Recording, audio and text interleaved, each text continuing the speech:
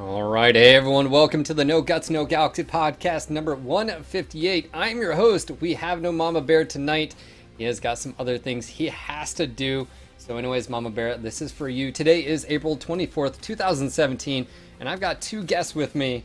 A little bit different podcast, guys. We're going to be switching it up on you, but I just want to first off say welcome to everyone out there. If you guys want to help support getting the word out there, retweets are appreciated. Dropping that link in chat. All you got to do is just click it. Maybe, I don't know, maybe your buddy would like to listen or whatever it is. Maybe your mom. Who knows? Not judging, just saying. Yeah, new format, guys. We're going to be switching up, and hopefully you guys can give us some feedback afterwards. One of which is being, I'm going to talk less. I know, it's amazing. I don't know if I'm going to be able to handle this. I don't know. Maybe you guys are like, it's about damn time, Phil. But we've got a different format. But before we get into that, I want to just introduce some familiar faces, I guess. Jay-Z from 228, our Australian dude. How you doing? Yeah, well, thanks. How you going, mate? I'm doing well, man. Last time I saw you, it was a little bit colder weather than I think you were used to, like ever in your life. I don't know. Oh, mate. First time I'd ever seen snow. It was Yeah? crazy. That was the first time you've ever seen snow? Well, once I defrosted the freezer, and that was pretty cold. That's awesome. Hold on, you guys got snow in Australia, though, like, in some parts, right? Or is that... All right, I'm up in the tropics near the snakes. Okay. All right. Where everything just wants to kill you. Understood. Understood. Also, we have Tao down there in the bottom right. How you doing, Tao? What's up, guys? And for those that may not know, that's the guy who leads the 1v1 and all of that shenanigans that goes down. You want to go and drop maybe a quick shout out for that? Yeah, I got a link in our Discord. We do a 1v1 tournament once a month, right before the release of the new mechs, the new patches. Usually, it's the Saturday preceding that, and it's free to play, free to enter, all kinds of cool prizes, a lot of fun. I think that a lot of people have a good time. Usually, we try to keep it really simple and easy and straightforward. It's not a very intensive process. You just kind of show up, play a couple matches, see how far you go. It's a best of 3, anything goes, basically anything goes tournament. There's a couple restrictions like no streaks, no flamers, but everybody's welcome, and it's tier limited, so you're not at risk of being a tier 4 dude that's just trying to learn the game and get dropped against some tier 1 like vet that's been doing this for 4 years or something. So I think it's a cool opportunity for people to come learn and play the game, and I'll get a link to our Discord in the chat. Or dropping in like Twitch. Yeah, sure. What is, like, if someone was interested, is there a particular website? You got like all of it's basically hosted out of our Discord. We have the link for registration, which goes live about a week in advance from the tournament. So it's just a Google form to register, but there's not like a site. Actually, we've thought about doing a site that may be coming in the near-ish future, but we have, like I said, just all the links and the announcements and stuff go in a dedicated tournament announcement channel in our Discord, which is CWX Community Discord, and I'll get a link for that. Gotcha. Right there. I think Kipper's just got it. Awesome. Thank you. So thank you. All right, little bit different format. So me and Darren sat down, and we basically, and I just want to sort of talk about why sort of a change is happening with the podcast and why we think this is sort of a better direction. So first off, just premise this of, we love doing the podcast, but obviously me and Darren have talked a lot over the course of the past 5 years, and we were basically saying is, are we doing a service if we bring up topics that we've talked about before, or if we're not bringing the level of enthusiasm and so forth? And so we sat back and we basically looked at it and said, how can we use the podcast as a platform to get other people's voices heard? And some of you guys are like, well, no shit, Phil, we've been saying that forever. But anyways, it's one of those things where we basically were like, you know what? Hey, this is the direction we're going to go. So we're going to have guests on, whether it's 2 guests, maybe even 3 sometimes. And Mama Bear should be here for the majority of those. It's just today he couldn't. And we're going to ask you guys questions. We're going to ask you tough questions. We're going to pick your brain. Why do you feel this way? What are the pros and cons and so forth, and really dive into topics as far as MWO. And possibly even BattleTech as well. We've got BattleTech the game, hopefully soon and stuff like that. So anyways, let us know afterwards, of course, what you guys or and how you guys feel about everything, and then we'll go from there. So let's go ahead and jump into the topic of discussion today. And I think this is sort of pertinent considering last patch had a new game mode coming out. And so we're going to go ahead and talk about game modes. And specifically, I guess, the idea of objective-based gameplay in MWO.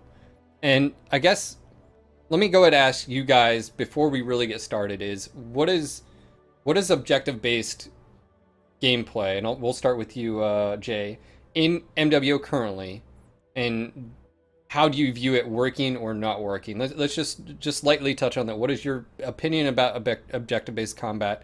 Yeah. Righto. So objectives, by definition, is what you have to do to win the game. Now, in skirmish, the objective is simply to kill everything. And a lot of other game modes, killing everything is a pretty good idea. Now,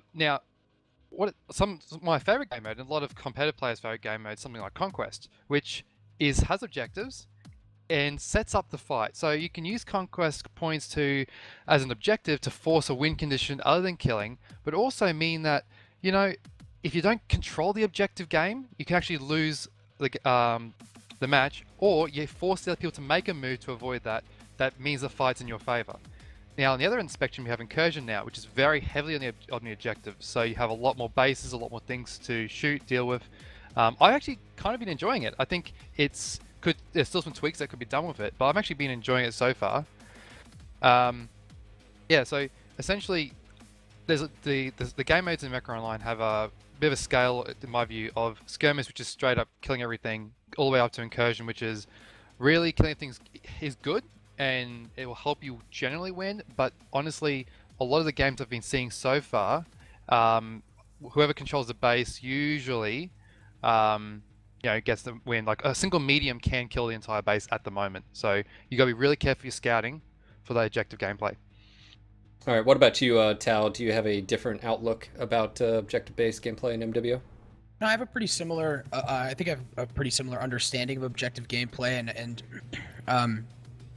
starting with the simplest that, like Jay just mentioned, the skirmishes, the objectives kill everything. I think that when you define objective gameplay, it's what it takes to win the game, and what it takes to win the game as an objective that's not killing people is obviously pretty. I think it's an interesting topic because it's not very clearly defined in the current game that we have. I mean, Conquest is probably one of the best that we have as an example for a game that really emphasizes something that's not just killing mechs.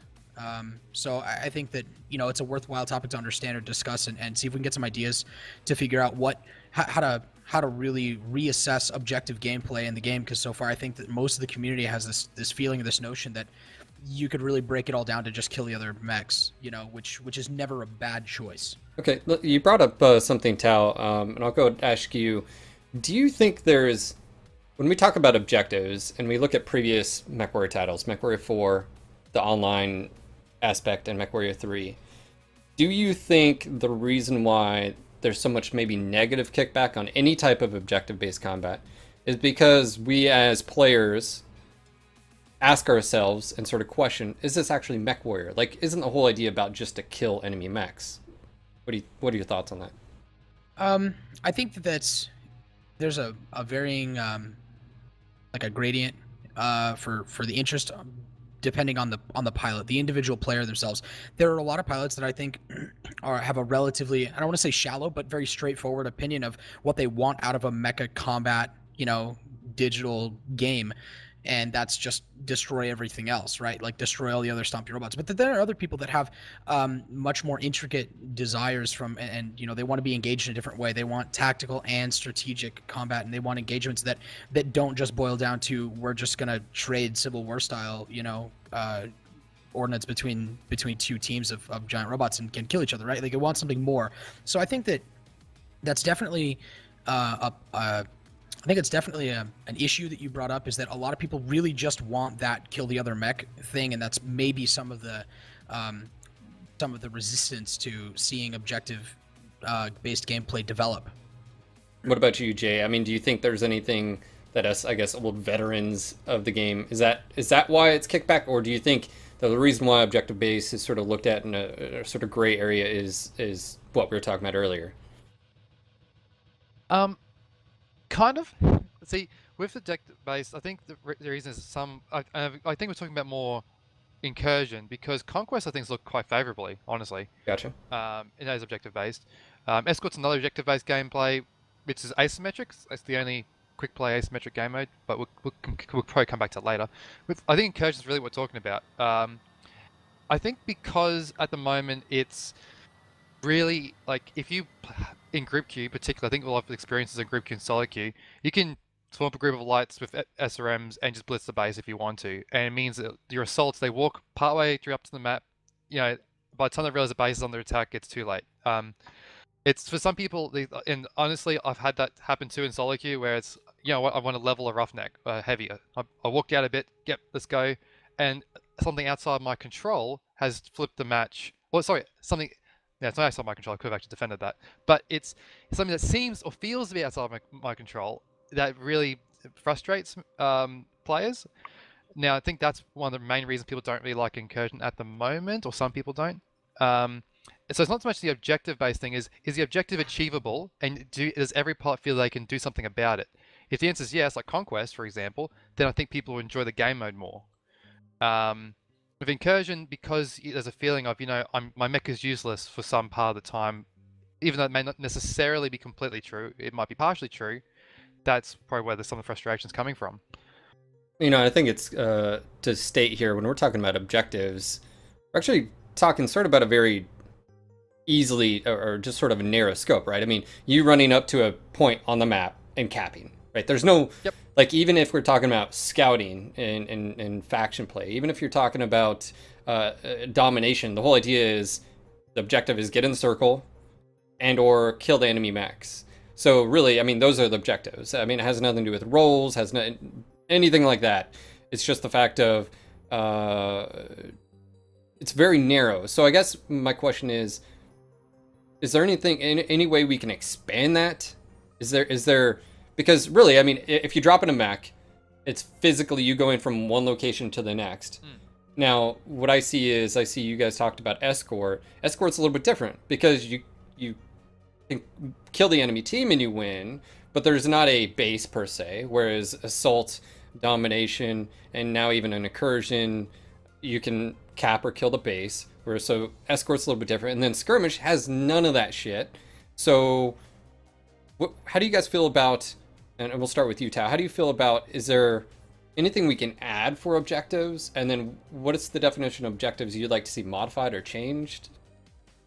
Well, I think that part of what puts the objective-based gameplay into this gray area that you're talking about, or makes it stale or undesirable for people, the reason they don't like it, I think, is that the areas for improvement, I think, all come down to the dynamics, right? Because if we're working off of the baseline that killing all the enemy mechs is never a bad idea, so it's a very consistent way to deliver performance and get wins, right? Then it's not necessarily a gamble to play objective gameplay when you're playing it as Skirmish, as long as you're kind of peripherally associated with the objective so that you don't outright lose it.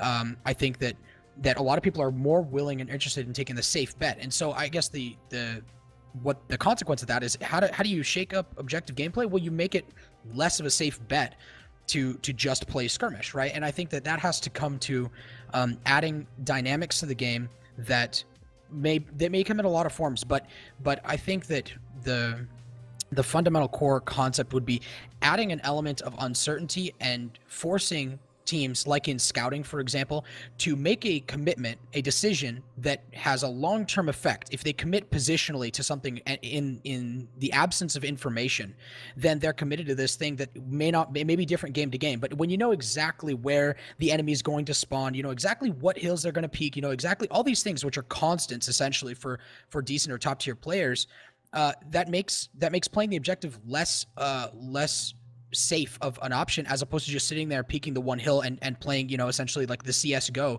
of MechWarrior. Like, I know exactly what pixel I'm aiming at because I know exactly where they're going to be, you know? And all I need to do is get just enough peripheral overwatch on the circle, but otherwise I can just sit here and I can just Gauss PPC somebody in the face or whatever.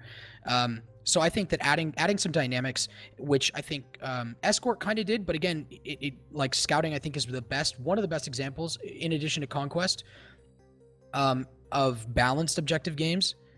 So, like I said, I think that there's going to be something, and maybe it's different map elements, maybe it's some kind of different placements or changing or dynamic objective placements that change even in between the games. What about rewards? I mean, Jay-Z, do you like, one thing I've noticed with Incursion is people can actually, it's funny, I was watching Beef play Friday, and he was in a Griffin 2N. He won, his team had been totally obliterated. It was 3-11, but he was in their base and he destroyed their base at like the last shot and won, and he earned like 300 and some odd thousand C-bills, 0 damage. But he won the match and he earned that money. And it was funny because at first he was like, oh, that's just so broke. And I chimed in and I said, funny, you can win a match by playing the objectives. And he came back and he said, you know, I'm actually enjoying this game mode. Will rewards change player behavior to where, because I guess what I'm getting at is like assault, right? If people fucking hate when you just go and cap, right? Because you earn nothing. And then everyone's like, thanks, you know, guys. Do you think rewards alone would change player perception and behavior on those particular game modes?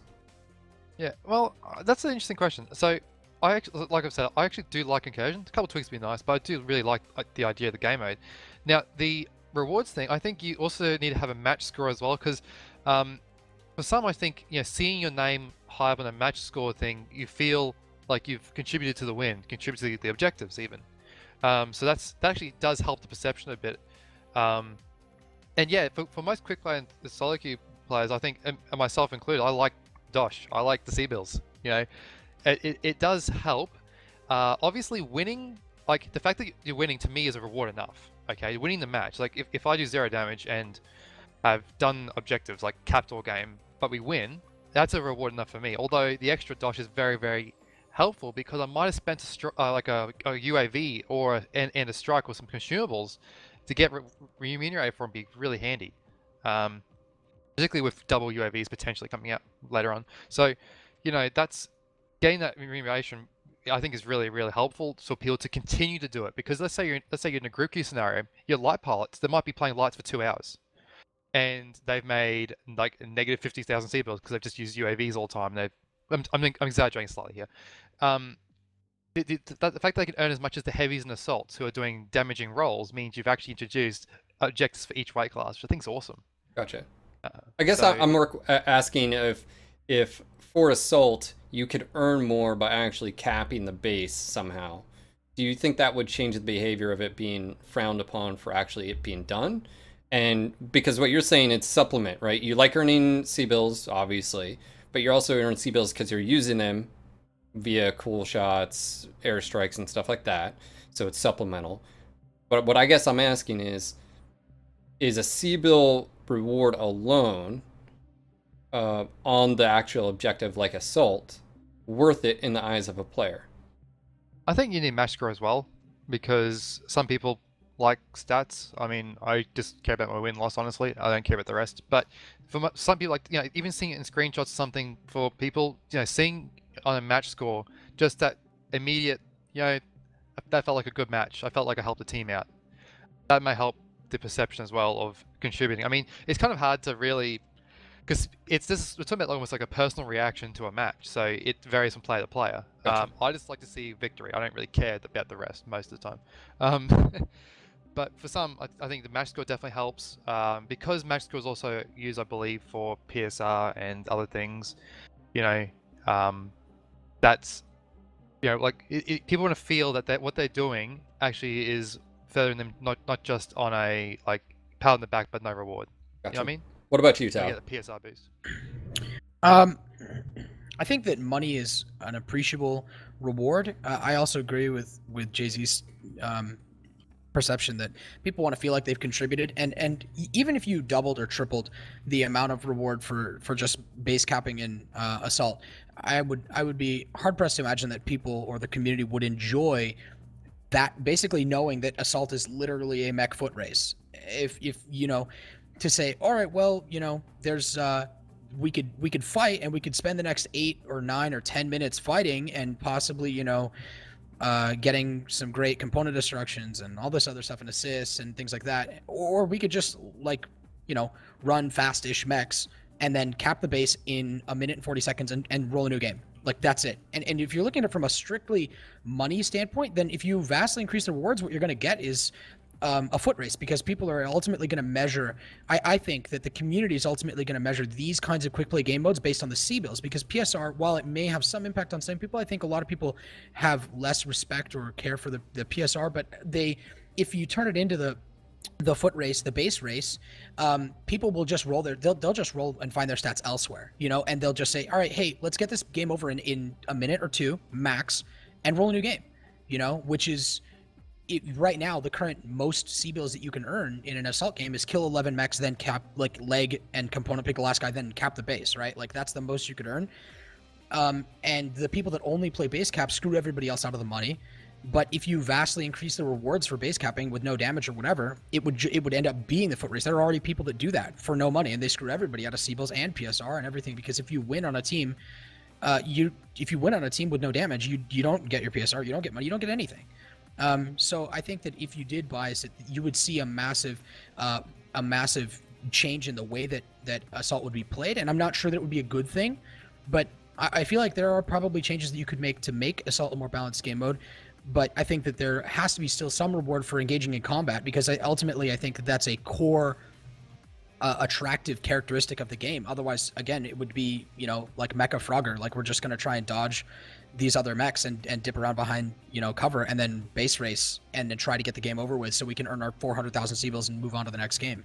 I mean, that's an outrageous amount of money. Can you consider that's more time than you wait in queue for most groups? Is if you could end the game in 2 minutes, and earn 400,000 C-bills, that's like a lot for the amount of time invested, but it's still not as much time as you spend in queue. And I don't think that shortening those games for quick play would enhance the player experience in that queue. I think that you should ideally want to spend as much time in game as you spend in queue. And if you spend 5 to 10 minutes in queue, you should want to spend 5 to 10 minutes in game and hopefully be rewarded for spending that time in there instead of base racing. Okay, so let me put this in perspective, I guess. So we're talking about Assault. Right now, you don't earn really anything if you cap. Really, I mean, and that's why I was asking you guys and it's been brought up in multiple times. That's why I figured I'd ask. As far as I think we could generally say an increase in actually getting the objective would be good. I don't think there's anything crazy there. But how do we then say combat is first and foremost in Assault? But is it the objectives in itself? Is it positioning? Is it the fact of it's just easier to kill? What would make Assault more desirable to actually playing the objective? And it should be a tactical thing? Should it just be... Because like on Assault, like the first thing pops into my mind, Canyon Network, right? We go right, they go right. Then someone complains that they're capping. Well, for me, I remember a point in time in the game where we used to start off matches on Caustic Valley where you'd push up to the rim, you'd take your time, you'd go and you'd say, are they going left? Are they going right? NASCAR, start your engines. But now it seems like even dropping solo or even group for sometimes the most part, I just want to be like, where they're going. They're going to go to the left on Canyon and we're going to go to the right. Is it that much of a surprise? So I guess take a step back here. What would you do for objective-based gameplay? And I guess I should ask then, do you think Assault is good for MWO? And then if it is or isn't, would you make any changes? I had a quick thought, I want to give Jay the chance to talk here. I just had a quick thought, though, that I wanted to get out, and that's that possibly completely changing the dynamic of the game for Assault specifically would just be to add multi-phases to the capture cycle. A cooldown, if you will. So you cap 25% and it stops the cap for a fixed period of time, or even a dynamic period of time based on how many mechs are on the base. And it says, hey, this won't continue capping for another 30 seconds. And that puts people in a position where they're forced to do engaging combat. Or a minute, let's say. And if you have a whole bunch of mechs on the base, it'll stop, 3 times basically at 25%, 50%, and 75% through the cap. It would just stop capping and say it's on cooldown for a minute or, a minute and 30 seconds or whatever. And then it'll cap again, after that period of time. But it would be impossible for a light to sneak a base or anything like that. It would be impossible for the team to instant NASCAR. But isn't that sort of counterintuitive, though? Isn't what we're talking about is on Assault, combat isn't the issue. It's that the capturing the objective doesn't earn you anything, so it's frowned upon. And then on top of that, it's the fact of how do you change it for players? Is it yeah, You could keep going. massively, I think you could massively incentivize and say, hey, every second that you spend actually capping the base is worth an enormous amount of C bills or whatever, right? So it would encourage people to cap the base, but it would force them to do combat as well. Just like in, like I said, in scouting, where you cap the individual, like data points or whatever, you could add a per second massive, like 100,000 C bills for 30 seconds worth of capping. And if the base only takes, however many seconds based on how many people are on it, you could earn potentially an extra 100 or 200,000 Seabills or something for base capping and possibly fighting. We're looking at possibly having an assault game mode where people want to fight, they want to cap, and they're earning 200 to 400,000 Seabills in a game, and it's not a 2-minute base race, and it's actually 6 to 8 or 9 minutes even. Gotcha. So what you're proposing is you uptake in rewards so that if a light or medium heavy assault, whatever it is, gets on the cap, they'll actually earn rewards, but then the point would stop and then there's a cooldown. So you can still have the gameplay, you can still get the rewards, so it sort of splits the difference. What's stopping a team just from saying, you know what, we're just going to rickroll the other team. There's no sort of tug and pull there to go and do the objective. Is there anything we can do with Assault that changes I think that would be a C-Bill. I think that would be a C-Bill bonus. Like the percent, the reward for capping the base, I think would have to be appreciable enough to say, hey, it's worth steamrolling 4 or 6 people and then going to cap the base, because the more of us that stand on the base for the entire period of time could be very lucrative. I think that there's a possibility there, but I don't think you're ever going to be able to take away the incentive to kill all the other mechs. I don't think that's ever not going to be a win condition. Okay, what about you, Jay? We're talking about Assault. Yeah. Let me ask you, is there anything you like about Assault? Put you on the spot. Well, no pressure. Well, yeah. So the way I think about Assault is we have a game mode called Skirmish, you have a game mode called Domination. Now, Domination I think is better than Assault, and in fact, I thought that Incursion was going to straight replace Assault, and Assault would just be dead. So when we talked about earlier, when I was talking about, I actually wasn't talking about Assault. I thought that was getting phased out. Now, the reason Assault, in my view, is actually one of my least favorite is that you have 2 points on the map, and at opposite ends of the map. Now, you kind of have almost like a prisoner's dilemma where you either go around each other or you double camp, or you basically make it so 9% of Assault games I've played are just skirmish. Yep. And it's like, oh, by the way, let's just stand the square, cool, done. The other 10% is now, to me, Domination achieves the same things Towers mentioned that Assault does, which is encouraging a location on the map that is key to forming an engagement or forcing an engagement. However, being Domination, I like that game mode because not only is the circle larger, so you have a bigger area of control, you have those generators on the outside to get your cap time in there. Honestly, I think that between Skirmish, which is the fight, which is 9% of Assault games, and the let's control a point on the map and get a good engagement, Domination covers that. And the whole base assaulting thingy, that's Incursion. I don't know if Assault actually has a place in anymore. At least in a symmetric game mode. In an asymmetric game mode, maybe. But So- do you even use it for quick play? So if we're talking about Assault, Canyon Network as a reference, exactly Yeah. what you're saying is the 2 points on the opposite end. It's not fun for heavies and Assault. Is So it? it's Would it be the thing. crazy moving those inwards? Okay, so on where in the direct center Like of the map. Domination?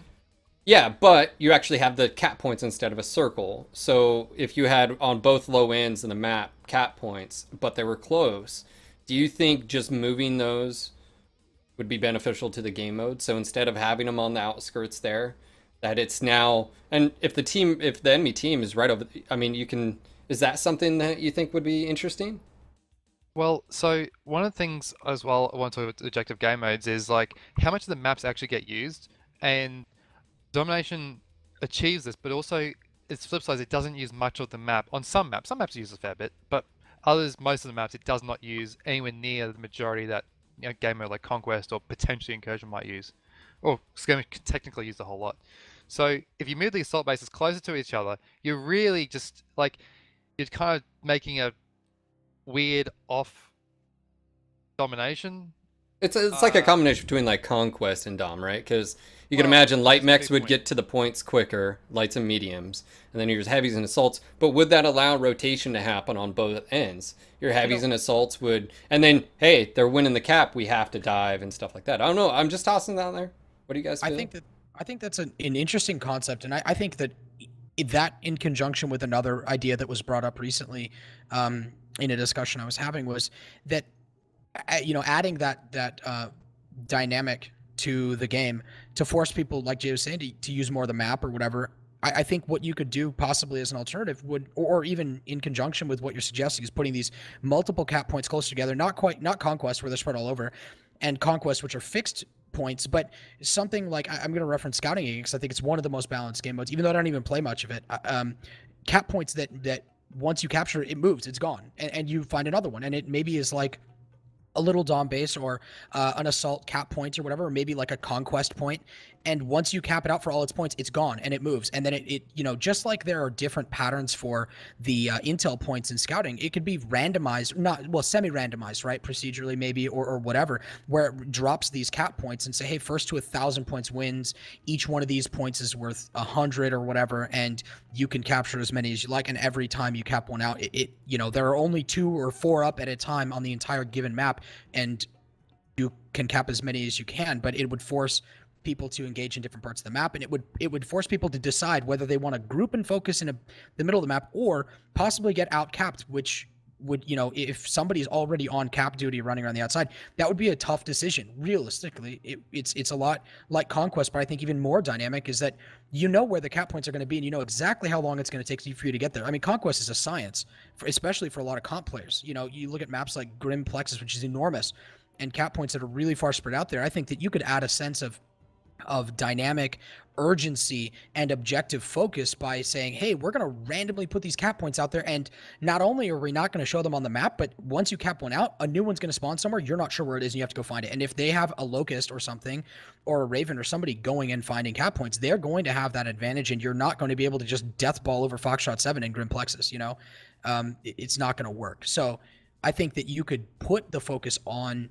objective gameplay while still maintaining the ability to possibly keep skirmish as skirmish is never not going to be an option, like we said before. I think that that's never going to be off the table, but I think. What about the actual game mode? What about the actual game mode? Should skirmish stay in the game? Why or not? JC? I think that there will never be a time where people won't be glad to have that as an option. I think if you took it out, there would be a lot of frustrated. But what are the cons from? What are the pros and what are the cons from a balance standpoint? Let's dive into that. Go ahead, Jay. Let's get Jay in here. Go ahead, Jay. Are we talking about solo, group, competitive? I mean, both. It changes a lot. So skirmish, the objective, there is actually an objective, not just kill everything. There is another objective, and assault technically has this too. Well, it used to. Skirmish is end the game with more kills.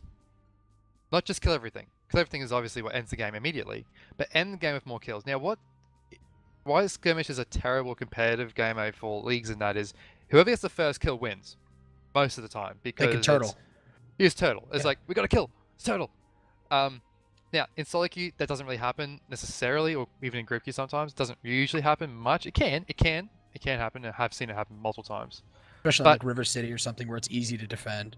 Yeah, so what happens is it creates potential for frustration where a pilot gets himself killed through a poor decision.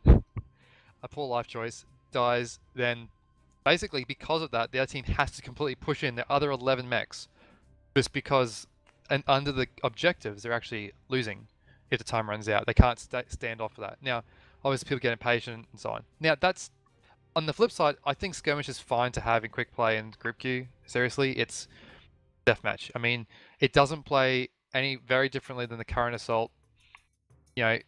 It's fine to have in. And look, the thing is, not everyone's going to like every single game mode. I currently actually don't mind the game modes. Assault's probably my least favorite, but that doesn't mean I hate it. I think it's kind of pointless because we have skirmish and domination. It doesn't really add anything good. It's kind of a poorer version of both. I agree.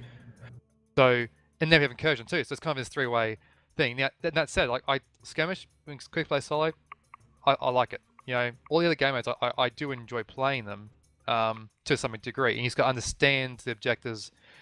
But when you play skirmish, it's like, if I'm the first one dead, my team has to then get another kill at least to tie, let alone to win it, which puts them at disadvantage for the next engagement. Let That's me decision can I toss something out there? How do you guys feel about skirmish in the context of what you were just saying? But in the context of mechs, and we're sort of branching out here on a stretch, but there are mechs that are clearly winners in the same weight bracket or even chassis compared to others. Now, so one of the problems that I see from a design perspective would be if I take a Locust 1V or something that's subpar compared to other variants and or other chassis. I don't necessarily get to choose which game mode, even though you vote, you may not get it. So now, if I'm in an Arctic Cheetah, or I'm in a Locust, 1E, or some mech that's at the top of the food chain in its category, and we get skirmish, but I'm in a crappier mech, you automatically have the advantage, and there's no other, in the context of firepower, speed and maneuver, you know what I'm saying? Like, that's where I have a problem. Do you guys see that as a problem, as a global issue, or the game mode? I think it's a gamble. I mean, it's a gamble to what we have now is just like you're describing. It's a gamble to take mechs that aren't exactly optimized for just killing other mechs. Like, why would you take a mech that's good for, that has ECM, has crazy accel, decel, and take a cap accelerator when you may or may not just get dropped on Dom, on assault, on skirmish or whatever, and you're forced to fight anyway. And the uncertainty, like I said, is what makes that a gamble. I think that's a huge problem. One way, I mean, and this is by no means like, I'm standing on this as the only right thing, but one thing that has been discussed before and I've thought about as not a bad idea is the game, like, how we have a voting screen for game mode and map. That's cool. I like it. But I mean, I wouldn't care if we even got dropped in a random thing like the old days. But automatically, just pick one. Let's say I launched it in a 30-ton Arctic Cheetah in solo queue. So solo queue is class based. I would then have almost like a drop deck, like Faction Warfare, like a 1 minute counter. Just like when you hit a drop in Faction Warfare, I can pick any light mech, because matchmaking you use a light mech, so I'm a light mech. I can pick any light mech I want. Or in group queue, I picked a 30-ton mech, so therefore I looked at my 30-ton mechs. So that way the matchmake doesn't change anything. It's just simply, you know what, this map's Alpine. Why do I want to bring a small pulse mech? I could bring a 1E or something, or whatever. Yeah, bring something else. And that way, sorry, it's like, oh snap, this is Conquest. Man, I am in like an Irby, which is slow. I might instead bring a Cheetah or whatever it is. I'm just, just saying, to me, I don't mind playing certain maps and game modes as long as I have a mech that fits it. You know what I mean? Like, hit Terra Therma. Well, I think bomb Timber. Yeah. And then hop in Nike, 75-75. I think I specifically actually talked about this last week, and I basically said what I think, if I had a perfect solution, is the voting for maps and game modes. I would be okay personally with just getting rid of no map vote. It just picks randomly for you. And then you have two choices between two different game modes. But then so you click launch. After that, you get the map, you get that information, you vote for the game modes, and then, based on what you're basically saying, then you would pick your mech chassis. Now, what if someone no one ever picks? Well, someone can just go AFK, and it doesn't really matter anyways. But then, anyway. And the reason why I saw this as a beneficial thing was, if I drop on Polar Highlands, and I guess the argument that I see, and I'll let you guys get your opinion on this. The negative opinion I always hear is, well, then everybody min-maxes if that's the case. And that's fine. I would say that's fine, because the randomness isn't there anymore, or it is there. And if I take a short range, if I'm running around an Atlas, an AS7D, I would not have taken that if I'd have known it was Polar Highlands. And if it's Mining Collective or Viridian Bog, I'm not going to take a long-range sniper mech. I'm going to take a mid to close-range brawler. And I just feel like that would alleviate so many of the... And I know that this doesn't necessarily have to do with game modes, but it does. Because... It does. Right? Because you inadvertently would or would not take a certain mech. It doesn't solve what we were talking about earlier, though, about crappier mech to a non-crappier. I feel like that's a whole nother discussion topic. But it would at least alleviate you being dropped on a game mode and being potentially outclassed per se because you took said mech, and maybe the game's min-maxed already. I mean, as a complaint for most people, I agree. I think I think that's not really a legitimate argument against what you're suggesting. What I think we all agree on, which is the ability to choose your chassis, choose your mech or whatever, or a pre-built loadout that you've made. after you know what mech or what map and game mode you're going to be playing. I think that would help so many factors. Not to mention I mean, a good example, just as completely cosmetic. My entire hangar or whatever, all my mech bays are full of mechs that are painted obnoxious colors because I never know what I like.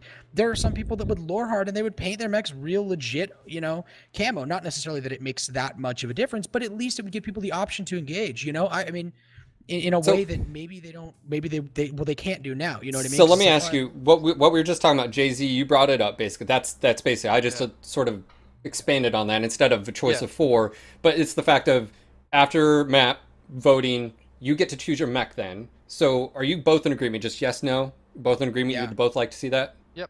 Absolutely. Okay. And I haven't heard anybody, at least in our community, that has any resistance to that. Well, okay. Is there any cons to that? Okay, so I actually would think like having them stage after each other does increase the time before you get into mech fighting.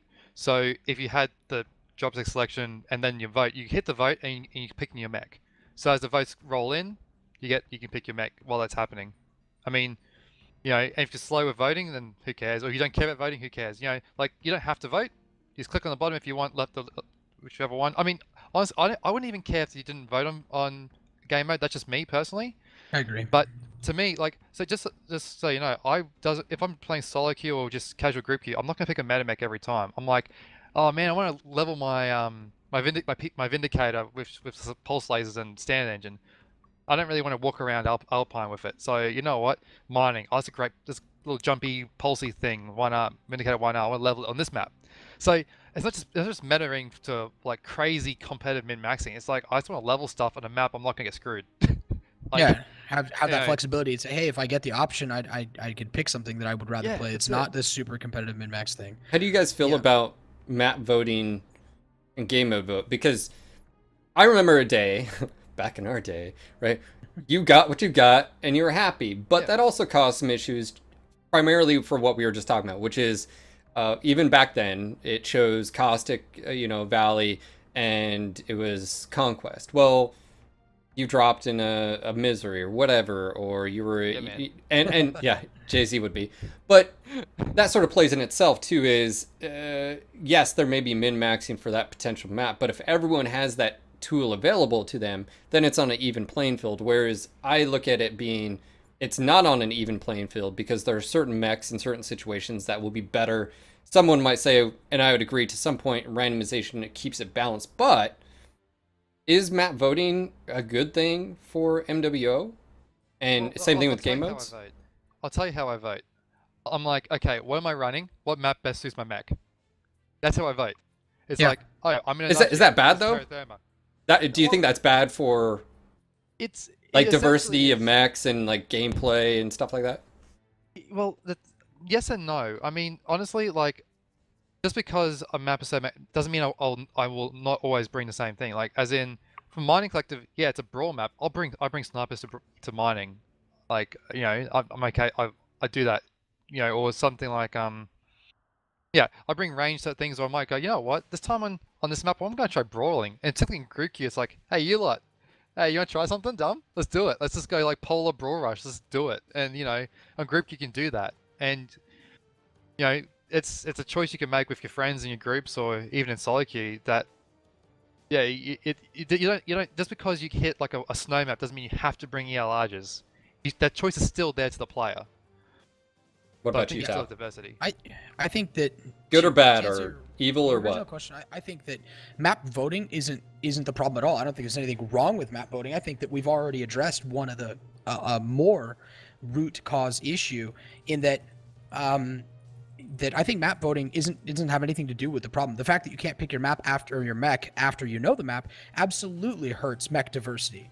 And I think the reason that is that, like we were talking about earlier, the min-maxing of individual mechs, well, we have min-maxing now. It's just done on a different scale. It's done from a different perspective. I min-max all my mechs to possibly play any game mode. And so, like, yeah, so I have ridiculous mechs with crazy psycho loadouts, and I bring them out in stupid group queue and we do stupid, like small pulse Nova polar rushes or whatever, but Yeah, man. For the most part, and I think most people are like this, is that everybody that that I think wants to be successful at the game may or may not be at a top tier level. Like, you know, they want to, and they're right now, in order to even stay remotely competitive and make money, they have to min max their entire mech choice option list to play everything, right? So that this is why you see stuff super successful across the board, like Nightjares, and this is why you'll never see things in the current setup. You won't see popularity for things like Cataphracts, not necessarily that you may in other ways, but there's a reason why some Kodiaks and Warhammers and Nightjares are just super successful, because it's like across the board.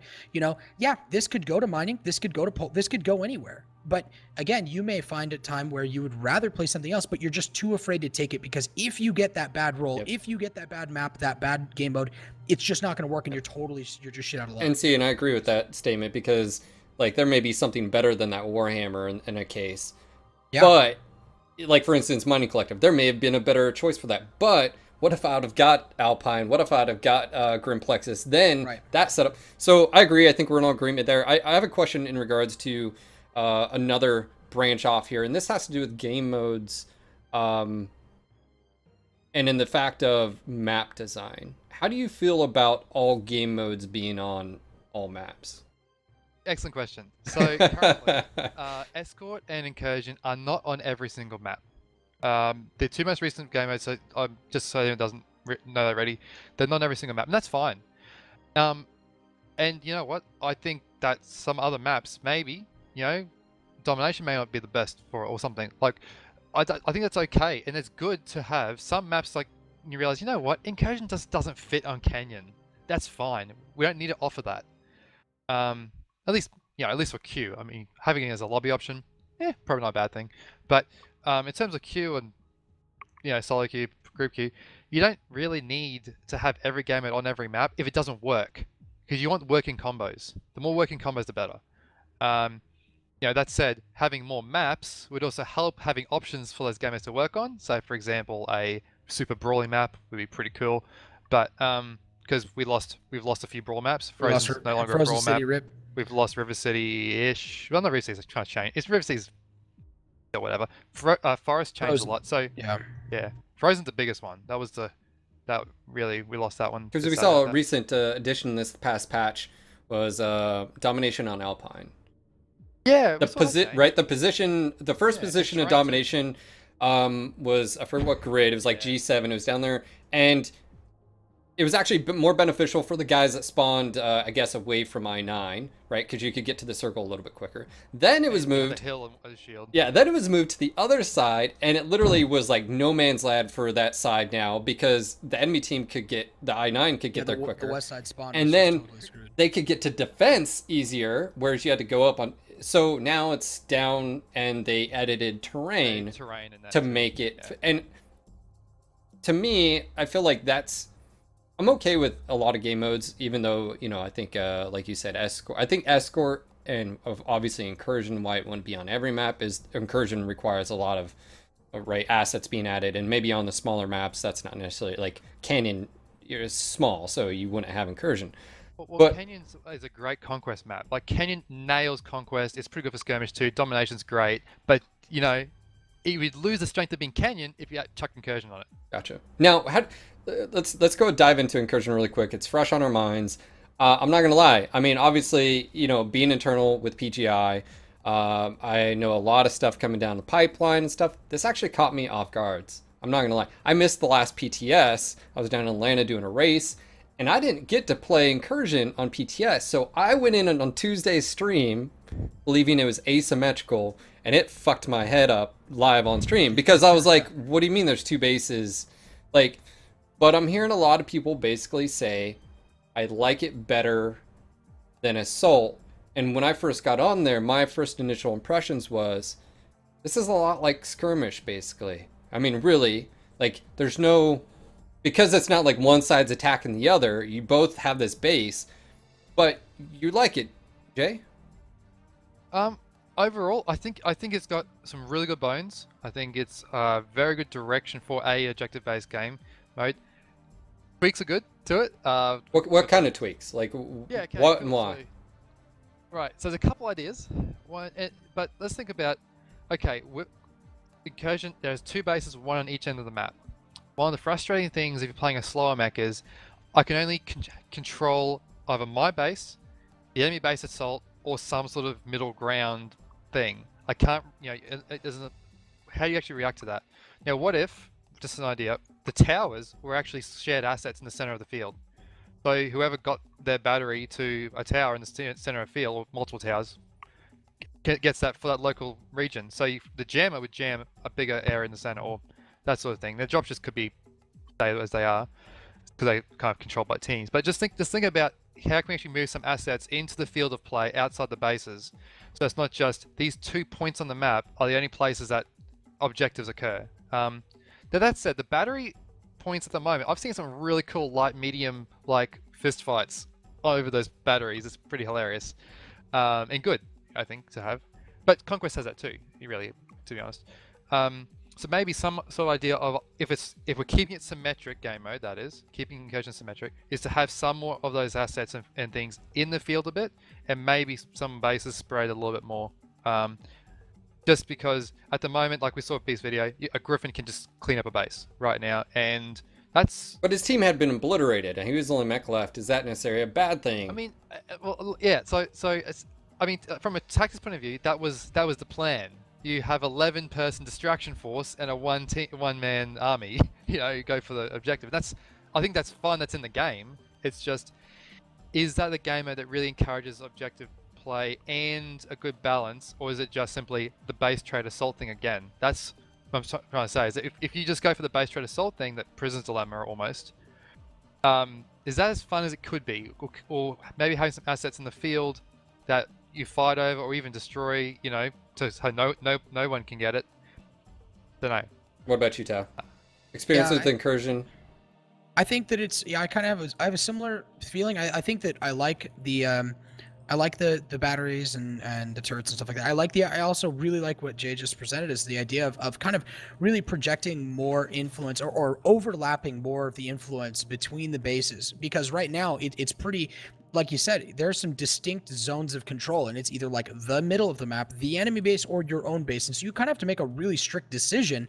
And if you string out, you're just dead, because it ends up falling back to, again, that safe option that we talked about before, which is just skirmish. So if you string yourself out and you try to project a little bit of force, but you're still trying to play defensive, you're just going to get wiped out, because they're going to bring a 12-man to your, But is that a good thing? And is that because we have 2 bases? And that's where I felt I was at a crossroad, because I was like, I feel like one side should be defend and one side should be attacking. I personally am an advocate for asymmetrical.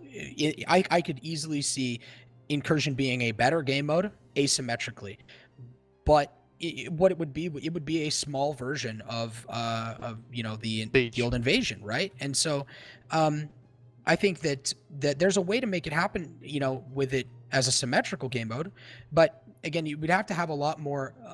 You'd have to have some fail safes to prevent a single 55-tonner from just nuking the entire base before 11 guys could wipe him out, right? And that, because I think that's a cheese mechanic, right? Like that's like you said, that was part of the plan. Sacrifice 11 mechs, and we're gonna do it on purpose. We're gonna go sacrifice 11 mechs, keep everybody busy, and then just go cheese the base. And it's not that it's not in the game. It is in the game. It's not that it's not necessarily fun, but I don't think that necessarily promotes healthy, balanced gameplay. That wasn't an intended that wasn't an intended design. It was a consequence. Exactly. Okay, right. That was an outcome, but maybe not a foreseeable or predicted or projected outcome. And I don't necessarily think that falls in line with a healthy or competitive, balanced, not even competitive, but a healthy or fun, balanced game mode. Because I think a lot of people will end up having the same feeling they do when you get a base rush on Assault, which is they feel like they got cheesed out of their. This is it. When you really break it down, they feel like they got robbed of their queue time, because I mean, they worked their ass off in the game, but not to mention before that, they were waiting for 7, 8, 15 minutes to get a game.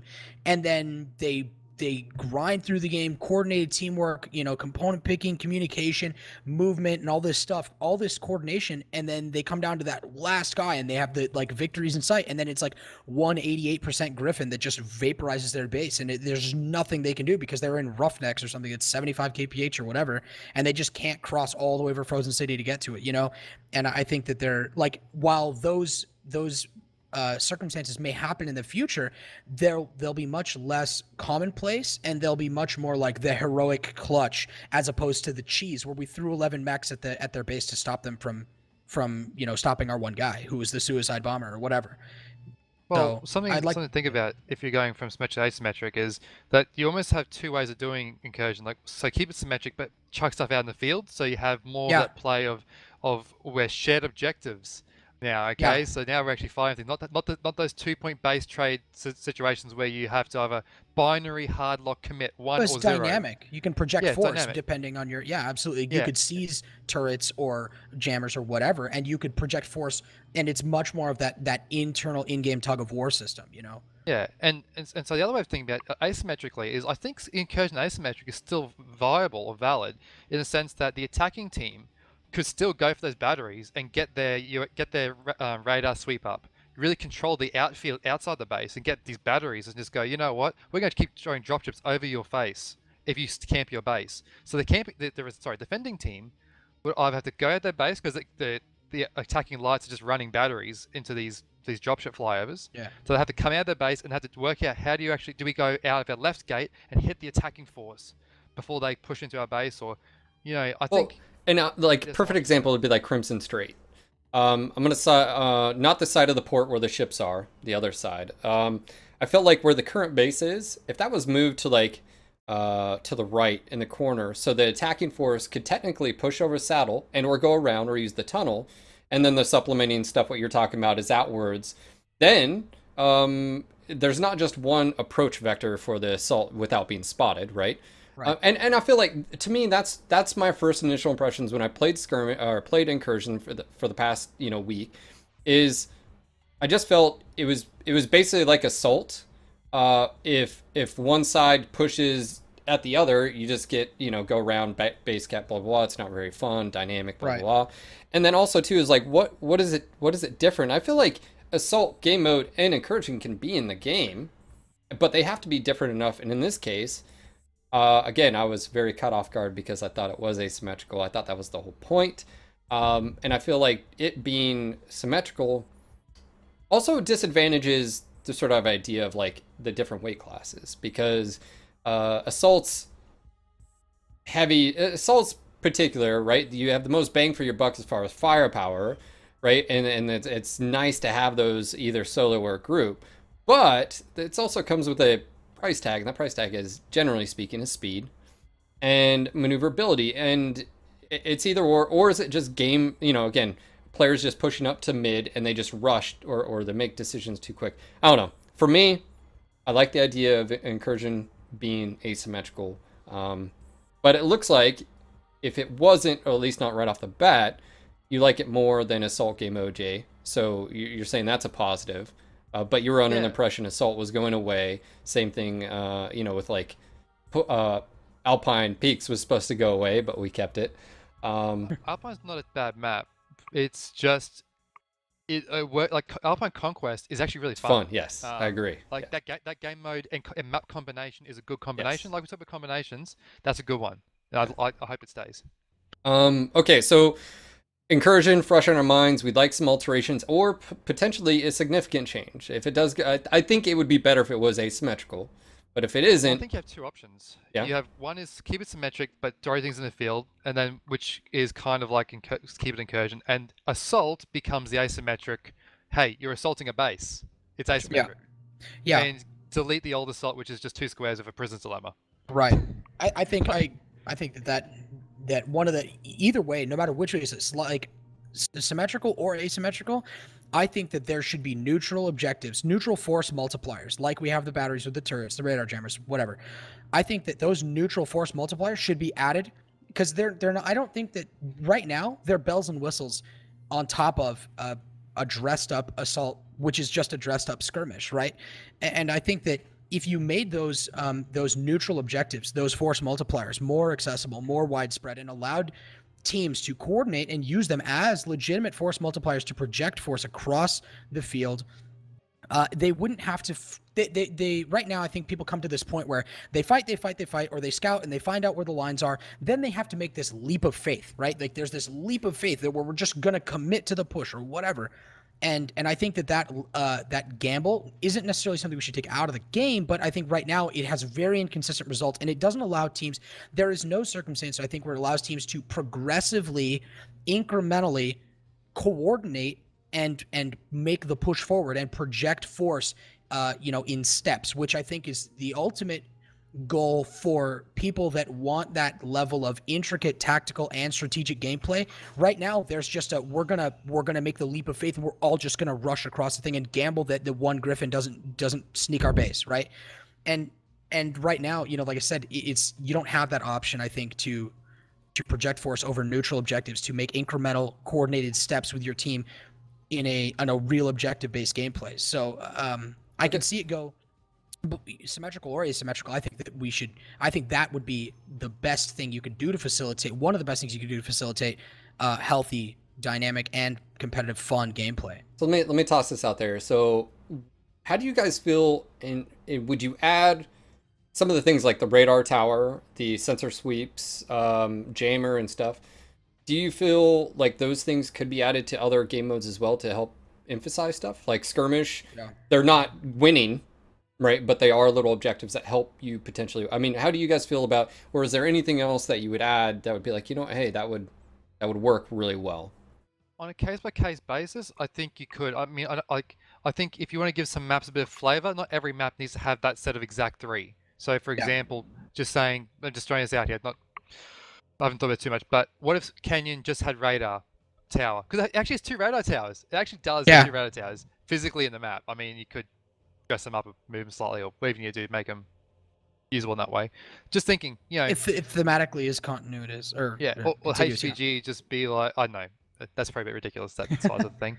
But the point is, like, you might have maps where there's 2 different dropship flyover points or areas that, let's say that there's 2 common camping spots for skirmish, if there does come to that, like Spaceport, River City Upper, and the other side of River City. You might have those things that, hey, if you control another location, another part of the map, you get dropship flyovers on that area. Just saying, you could add some flavor that way. Now, I haven't really thought this through.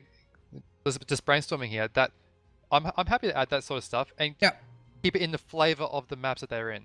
It could even be achievable or implemented with, again, like those intel points where if you run out to the middle of nowhere in River City or the very back of the flight line, or you run out to the very back of the flight line and you get a data point out there or whatever, it grants you, hey, we're going to have a dropship flyby or something like that. Whatever. I think you could easily add those kinds of things that wouldn't necessarily just be bells and whistles, but they would actually be an appreciable thing and say, hey, we actually have a fast mech that should go do this because this could really help us to force an engagement or present some force or presence on the part of the map that we want. If we want to defend or push Spaceport, for example, in River City, or with another map, Alpine is a really good idea to say, hey, that giant, tall, huge mountain in the middle, if somebody's standing up there or whatever, if they expose themselves, like there's a, whatever, it's really easy to say, hey, we're going to call in an artillery strike on this, and we know the enemy's there. Like, we can see them. Like, we just get every, whatever. We can go run out to an intel cap point, and we get a free artillery strike on the mountain, whatever. Maybe. I don't know. I think there are ways to do stuff like that would definitely add dynamics to the gameplay without necessarily breaking stuff and changing all the maps and doing all these really intensive things. That these are mechanics that exist in the game, and I think implemented properly would add a lot of flavor and a lot of depth to the kind of gameplay that's not just, all right, death ball 12 people over the middle of the map, let's go. All right, I'm going to bring up, go ahead. I was just to say, like, some artillery strikes there, you could even, I'm just thinking, maybe if you control certain locations, you get free refilled, consumables or something that even if you didn't enter a map with one, it's just, hey, here, like, from this location, you can call you can control literally a gun, like artillery. Long Tom, so capture these 3 points, and it just starts shelling people. Sure, maybe. I mean, this is obviously we're brainstorming here, so like, but it's just some of the ideas that neutral objectives I think are great. Now, obviously, you can go to the extreme. I don't really want to set the chat on fire, but like, if there's AI vehicles or something, that's sort of like a long term. I have no idea if that's feasible, but like, there's things that I'm glad that PJ have tried with Incursion. I'm going to give props to them for trying this, for giving this a go. And I think some of the stuff that they've done with Incursion, in particular putting more objects in the field, is what I would like to see. Put that in Faction Warfare, and you've also held the Faction Warfare siege modes and other game modes that are in Faction. Yeah. Gotcha. So takeaway from what you said is improvements on Incursion could be moving those little objectives like the radar and the jammer and move those to where they're neutral in the middle, and you have both sides that can fight over those. And potentially, possibly look at asymmetrical as well. If not, then Replace assault. yeah. And of course, let me bring up a topic here that's very controversial. Some people use it as a go-to for solving all issues. But I want to premise this. MWO is a free-to-play title. You have 15-minute matches. We already have this in faction play. Now we do. Should respawns be a part of solo and group play? What are your initial thoughts? What are some pros and what are some cons to this? And is it good for MWO? Who wants to go first? Thoughts. Initial thoughts, Go, Jay. go. Yeah, Okay, go. Thoughts? No. No? But I'd say it's not the clearest of no's, but that's initial thought. So I think the quick play is quick. You play quick play, and that works. Now I think factions should be encouraged to be played as something as a different experience. Now personally, I know that server efficiency is better with 12, but if quick play in group queue or quick plays were 8v8, that would really help a lot of the game modes work with no respawns. I agree. Because you have less mix in the field, less focus fire, less deleting people off the face of the earth as soon as they peek around a corner. 12v12, it is actually All you need is two or worse. three heavy assault mechs that zap one guy. Yeah. Yeah, but we're faction though, and if these game modes with these extra neutral objectives go to faction play, then the 12v12 game mode is used. So then you have a different experience, you have respawns, a lot bigger scale. So those who want to have just a quick play, 8v8, that would be way more enjoyable in my view, with no respawns, and it becomes that thing, it becomes its own identity, and faction becomes, hey, you know what guys, there's 12 of us online, we want to play together though, let's hit faction up, let's jump into that bucket. And have a go. And I think you'll get that's to me. I think you'll find that the gamers actually be more what they want to be, if that makes sense. What about you, Tao? The initial answer to your question, I think, is no. I think that respawns in quick play would be a net negative. I think the biggest reason that that's the case is that it would appreciably increase the if you think that the price of entry, if you will, for newer players or people that are less than less than competitive, that don't have 4 or 8 hours to sit down and just grind games out, they want, hey, I got my wife's on her way home or something, and I've got the kids where I got time for one game, a 15-minute match. It's like, cool, I'm gonna jump in and play one, maybe grab one after dinner, whatever. That's fine. I think the identity for quick play should remain that, and I think that they're. Like Jay saying, the 8v8 is, I think a lot of people agree. I agree that 8v8 for quick play would be massively helpful for a lot of things. Further differentiating or solidifying the difference in identity between this large-scale coordinated group play like faction or whatever. And I even think that there may be room for something in between where it's not a 4-mech drop, but a 2-mech drop of either 8v8 or 12v12, like in between scouting and big faction play. I think there's room for something like that as well. But I think that there are a lot of really interesting things you could do with a single respawn or possibly even faction play, which is a different topic of discussion. But I think that you could do a lot of really fun stuff with a single respawn game. I just don't think it would be good for quick play because of the massive price of entry for newer pilots and more casual pilots. I don't think you'd get to see the kinds of results that you might want out of that. I think it would really dilute, confuse, and frustrate the community to have that. But like I said, I think there's room for it, just not in quick play. Okay, so you guys are both no. One of the arguments I hear for respawn is in the context of some people will automatically jump to the assumption, well, people will just be stupid and just Leroy. Well, they can be stupid now, that really doesn't matter. But the idea would be respawn, you have to worry about spawn camping. Some of this actually was brought up during the faction play roundtable, right? Which they talked about spawn camping and obviously PGI said, hey, we're going to listen, we're going to look at that. A lot of, I was bringing up in chat because I wasn't talking during then. I was like, fucking drop pods. Let me pick where I want to go. And people were like, yeah, it would be fantastic.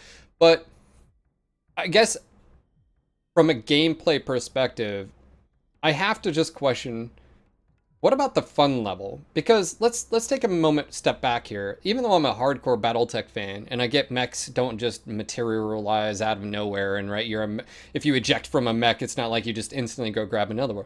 But if we can justifiably have respawns, because that's what they are in faction play, it's a respawn mechanic, Budgeted for it, yeah. right? Would it be something that would be unique for MWO in the case of a 15-minute match, and that your actions now, you're not living necessarily on a knife's edge? And is there any tactical awareness? Because every single person that I've talked to fucking loves faction play and the respawn that's going on. As far as the respawn happening, they love it.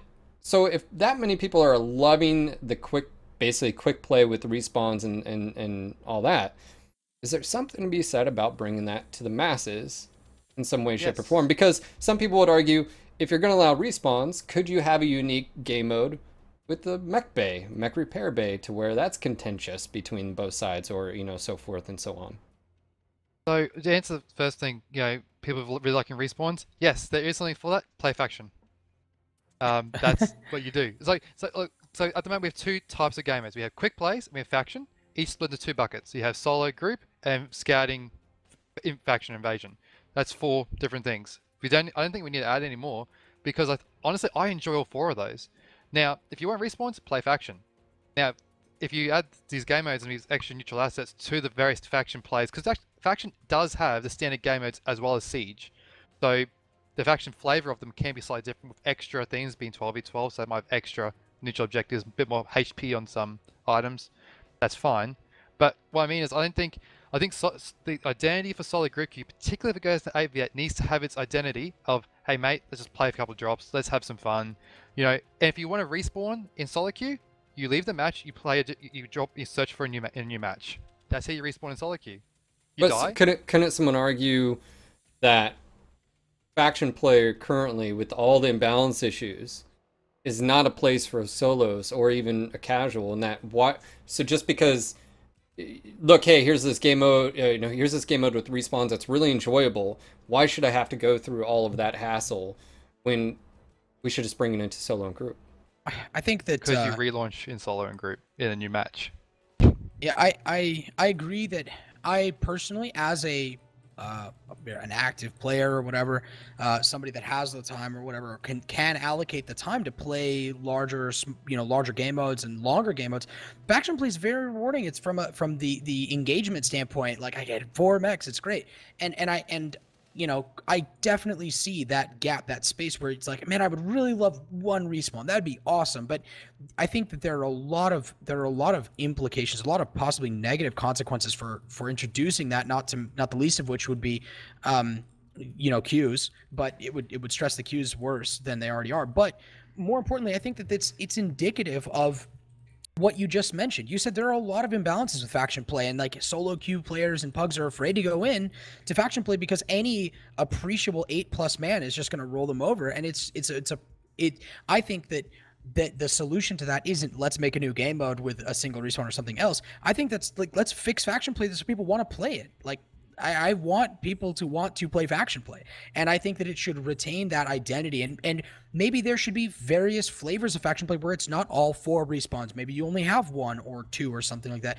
Add some variety to that, but I think that should still remain faction play, and it can be a big scale 12v12 with reinforcements. Because if you can afford to allocate 12 mechs to, or if you can afford to allocate 2 mechs to a pilot, you can afford to allocate 12. So I think a 12v12 with 1, 2, or 3 respawns is a totally reasonable option for faction play. And I also think that addressing the imbalances in faction play itself fixes the root cause issue, not puts a band-aid on a symptom, which is, well, I'd really love to play round 2 of this one great quick play match. Because I think that what that is that's individual pilots that get frustrated because they have long wait queue times or whatever in solo or quick play, and then they finally get in a match that they want, and they want more, right? And the I want more should be solved with play faction play because every game should be the I want more kind of game. And if you want more and you have the time for more, you should be playing faction play. Agreed. But if you know, if you don't, if you're just the guy that's like, I got time for one before I got to go dinner with the kids or something, then it's like, you're really going to screw those people who only have a single Eben Jag or who just started the game last month or have only time for one quick play match, you know, because they're already going to spend 5 to 10 minutes in the queue, you know? Yeah. So I think that adds there's a lot of implications there, but I think the root cause is fixed faction play so that people want to play it. Well, and that brings up, last time we had the roundtable, a lot of stuff was talked about. And I think the core issue is that because faction play game modes, you know, the discussion actually matters. It's just the fact of right now, faction play, if we're honest with ourselves, is not in the position where the majority of players want to participate at all. Absolutely. Because of exactly the issues, because of the discrepancies of balance, solos and groups. I think there's a lot, in my opinion, there's a lot of hard decisions that have to be made. But also, with all of this being said, one of the mind-numbing facts of it is there's going to be people that don't like decisions because you say you want balance, but you want all this choice. And I feel like it's sort of like invasion. A lot of people don't like invasion. I don't like invasion game mode. I don't like corridor warrior, you know, every single time. And that's why when they introduced the regular maps with you know, the game, I was like, oh, nice. But some variety, yeah. Me as a player, I'm not going to drop solo, and I don't think solo should be a part of the experience, which is going to irk some people, because some people are going to use the exact argument you just made, Tao, which is, I don't have a lot of time. Why am I not able to play in that experience? And someone might argue, it's because that's not made for you. Go join a unit. And right. If you don't, hey, guess what? It sucks. It sucks that you're missing out on the experience, but go play quick play. But if someone's going to put their foot down and be like, well, that's bullshit. Why can't I participate? You know, it's there. I think it's real similar, but it's the, like you said, it's the harsh truth. It's the harsh facts is that, you know, if you can only afford a Toyota Sienna, but you really want to race it on the track, like the track's not really made for a Toyota Sienna. But guess what? If you want to pay the $250 for a track day, you're welcome. Go ahead and bring it. And then if you want both to be on the track, then you're going to have to deal with all the, you know, other nonsense going on. Yeah, and I'm in agreement. So I don't want to go into faction play game modes as much, because that's a whole nother can of worms, whole nother thing. But in general, you know, I feel like game modes, objective-based combat, and I still feel like going back to, like, what is an objective? Because, like, right now, the objectives are kill the enemy team, you can cap the enemy team, so that's a secondary, and or the third is what you were saying, which is you can tie. So even if, in the case of skirmish, the tying and or having more kills, but the more kills factor is 15 minutes, which is so freaking rare, especially in a skirmish. And especially some maps are so conducive to quicker matches just because it's a smaller game field. You can't necessarily hide, you can't run around, or you can't do any of that. But I feel like objectives, it's not like an MMORPG or some, you know, like, right, where you can do an action as a human character or as a gnome or an elf, or, you know, you're in a mech, right? So you have a limited moveset, yeah. Right, yeah. Like, okay, so that's why, like, all of them are cap point. You know, it's basically cap points. You run into this circle or up to this thing. I mean, even in incursion, you're running up getting these batteries. Or you're standing and shooting. Right. I mean, those are only two real options. So really, it's jumping and shooting. Yeah, right. Really, it's jumping and moving. Yeah. Yeah. So, and you know, that's why you know, when we first started the podcast, I asked you guys, what is objective-based combat to you, or what should it be? And again, I do think there's some kickback. You know, I've been playing MechWarrior my entire life, and I think it's a valid argument to say it's about mechs killing mechs. But I toss out, if there's mechs that are clearly superior to others at killing other enemy mechs, then any other mech is Tal's disappearing. It's getting so dark. That there's clear winners in the game as far as that. Even if like, all game modes aside, like right now, I want to hear you guys' thoughts on this. All game modes right now in the game, if you were to take a Locust, you know, 1E or a 3M or a PB, why would you ever take any of the other Locusts? And no matter what game mode, right? You would always take those 3 over the others, Or right? be. Right? But and I feel like that has not, it dives into game modes a bit, but it's the fact of going back to, if killing enemy mechs is one of the primary objectives, if there's mechs that are just clear winners, then where are the places for these other mechs that are subpar? Just a quick thing on that. How many mechs do we have in the game? Is it 450? Oh How man, many it's like 500. Okay, We've got so many. 500, yeah. Yeah. So let's just say 500. The fact that if we find 500 different places for a mech, wow. Like, seriously, I think the fact that, honestly, I think overall, I might get stabbed for this, I think the balance is actually very good, and there's a lot of diversity in what works in solo and group queue. Not going to talk about competitive, but I'm saying, and there's still diversity there, by the way. More than something most people realize. But in solo and group queue, there's a lot of diversity. Like, I was having a heap of fun leveling Phoenix Hawks. You know, all of them. Like, you know, different variants. Vindicator has been doing recently, doing other random kit foxes. Like, there's been leveling recently, and they've been fun trebuchets. I think They that there's definitely, I appreciate, and I agree with Jay that there is a decent amount of diversity, and I think that I will make a note, not necessarily a counterpoint, but just a clarification. I think that diversity increases with your with pilot skill. Just your operational proficiency increases your diversity. You can afford to run stupid shit because you're just a better pilot. Like, and that's, I've seen people run stupid stuff that's just like, wow, they only pulled it off because they're a great pilot. And I think that's you're never going to be able to do away with that. But I think that there's an element of this that really lends itself towards addressing the new player experience. And I think there's also some factors to that we talked about earlier that maybe aren't necessarily related to game modes, but hey, I want to be able to choose my mech after I know what map and game mode I'm dropping into. That would massively increase mech diversity. And you mean, I can't even begin to imagine how different the game would be if we had that option, even if it was just like, hey, you can pick something plus or minus 5 tons that's already built, or a trial, whatever. You know, something like that. Okay, cool. Then that wouldn't drastically break the fucking game. It would just be like, hey, this now gives people options they never would have considered. Like I said, the cataphract or whatever. And I think that would allow the kind of flexibility. It's kind of like a chicken or the egg issue, right? That would allow the flexibility for PGI to really address objective gameplay, to say, hey, we actually have objectives that would be better for a Mistlynx to go get than a Cheetah or something like that, or whatever alternative there might be.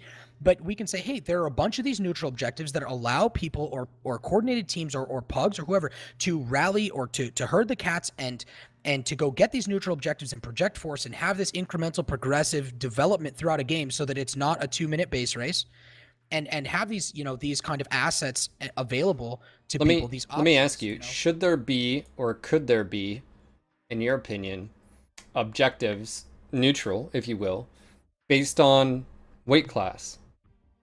How do you guys feel about that? Well, Class Matchmaker doesn't limited? always give. Yeah, so for instance, if you're dropping in a light mech, you are able to go do and cap certain things that a medium heavier assault. I don't see why not. Matchmaker doesn't always give you even numbers of certain weight classes. So this does get down to a slight difficulty where, let's say that you like I've had Conquest on Polar once where we had 9 of our mechs were heavies and assaults on a Conquest Polar. I'm like, But if you were "Hey, able to guys." pick your mech, though, like for instance, Right, like in this exactly, context, okay. this is in the context of what we were talking about at the very beginning, which is the map is chosen, game mode's chosen, and then you decide your mech, even as a solo player, and you knew, hey, it's Conquest on Bog. Man, I could go and get that, you know, If certain. there were light exclusive objectives, yeah, I think people would have those options for sure. I think it'd be a little different, but like Jay was saying, it's not always an even spread, and with the popularity of like the heavy class, I think that it would be like it depends TM. Like, we'd have to see if there was the option to pick your mechs after, maybe there would be better diversity and you'd actually see 2, 3, 5 lights a game or something like that. I don't know. Well, the other thing is that, as far as I'm aware, Matchmaker does take into account the class of mech in solo queue and the tonnage of your mech in group queue. So if you searched in a certain mech, you know, like if I searched in a Stalker and go, oh, I've got a Conquest map where I know that certain points can be capped by a light, which I don't think is a great idea. But anyway, if I change to a light, that's changed the matchmaking algorithm in both taking tonnage off my team, but also put me in a light, which gives I don't know. I think you gotta be really careful with the mech choice thing. That it's also fair for what the matchmaker can and can't do. Yeah, like I said, plus or yeah. minus 5 tons. If you know you were dropping a conquest that's match, and a fine. stalker say, "Hey, you know what? I'm going to switch to a gargoyle." That's fair, and it's not going to massively impact the team. That would be huge, I think. And I'm not convinced that there would be class limited or class restricted objectives. But I think you could encourage something and say, "Hey, this is so damn far away that really the only thing you can get this is maybe a Viper or a light." You know, that's already in the game, by the way. Like that, like honestly, from Sigma doing even in competitive for like conquest, like, you know what, does anyone have like Vipers? We bring Vipers for a medium sometimes. You know, just because 100 2C or a Nova or a Stormcrow or whatever it is has way more firepower, and it's class based, not tonnage based. We're still picking Vipers occasionally, just because, hey, the objective is a conquest point 800 meters that way. You can't go get Sigma on Grim Plexus with a Hunchy. You know, it's just not going to work well, right? So I agree. I think that there's that.